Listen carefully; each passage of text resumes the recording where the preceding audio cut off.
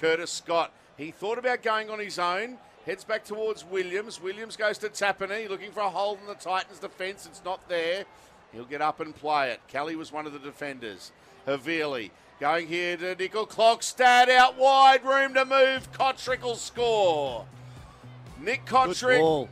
Great ball to him. And the Raiders hit back 4-all. Try awarded. Nice long ball, wasn't it? It was, yeah. We're sitting back and applauding the defence. But on this occasion, it's Philip Sammy. Has to look like he wants to go out towards Kotrick, but realise he has to change his body language and come back in towards the centre, Curtis Scott. They just had numbers down that short side of the field. There's only about 10 to 15 metres to work with. It's a good run from him. 25 away from the line here.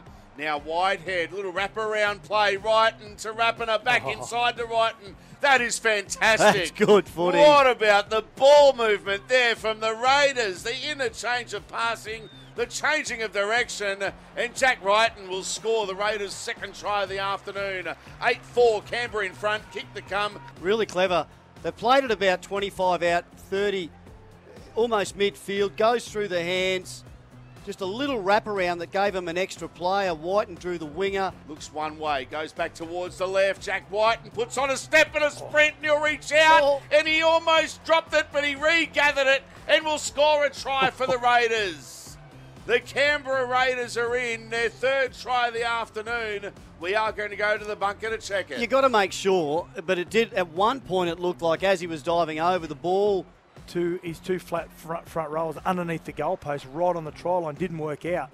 Here's the try, the green light, the third try to the Canberra Raiders to go to 14-4 lead. He'll play the ball, 2 tackles left in the set, Starling the dummy half, and Yeska pass away to Hudson Young, and that was too easy. Ooh.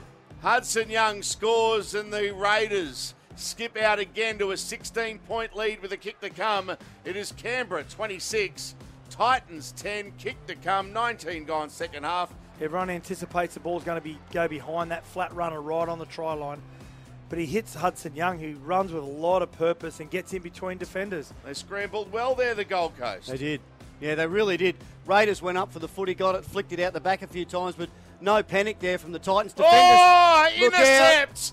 And Nick Kotrick has it. They look to shift the ball, and a little floating pass was put up, and Nick Kotrick went bang, and he has taken the ball and he scored the try for Canberra.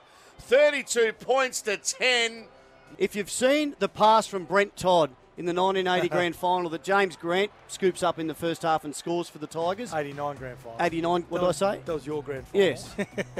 It was so similar to that, and it gave them the first try of the game and the lead, and it was just like that, unsighted, tried to catch and pass. He loops it over the top for Philip Sammy. 5 seconds left in the game. Sammy's going to be tackled. That's it. Full time. And hang on, yes. I was waiting for the referee to blow his whistle after the siren sounded. Full time. And the Raiders have defeated the Gold Coast Titans by 36 points to 16. 36-16.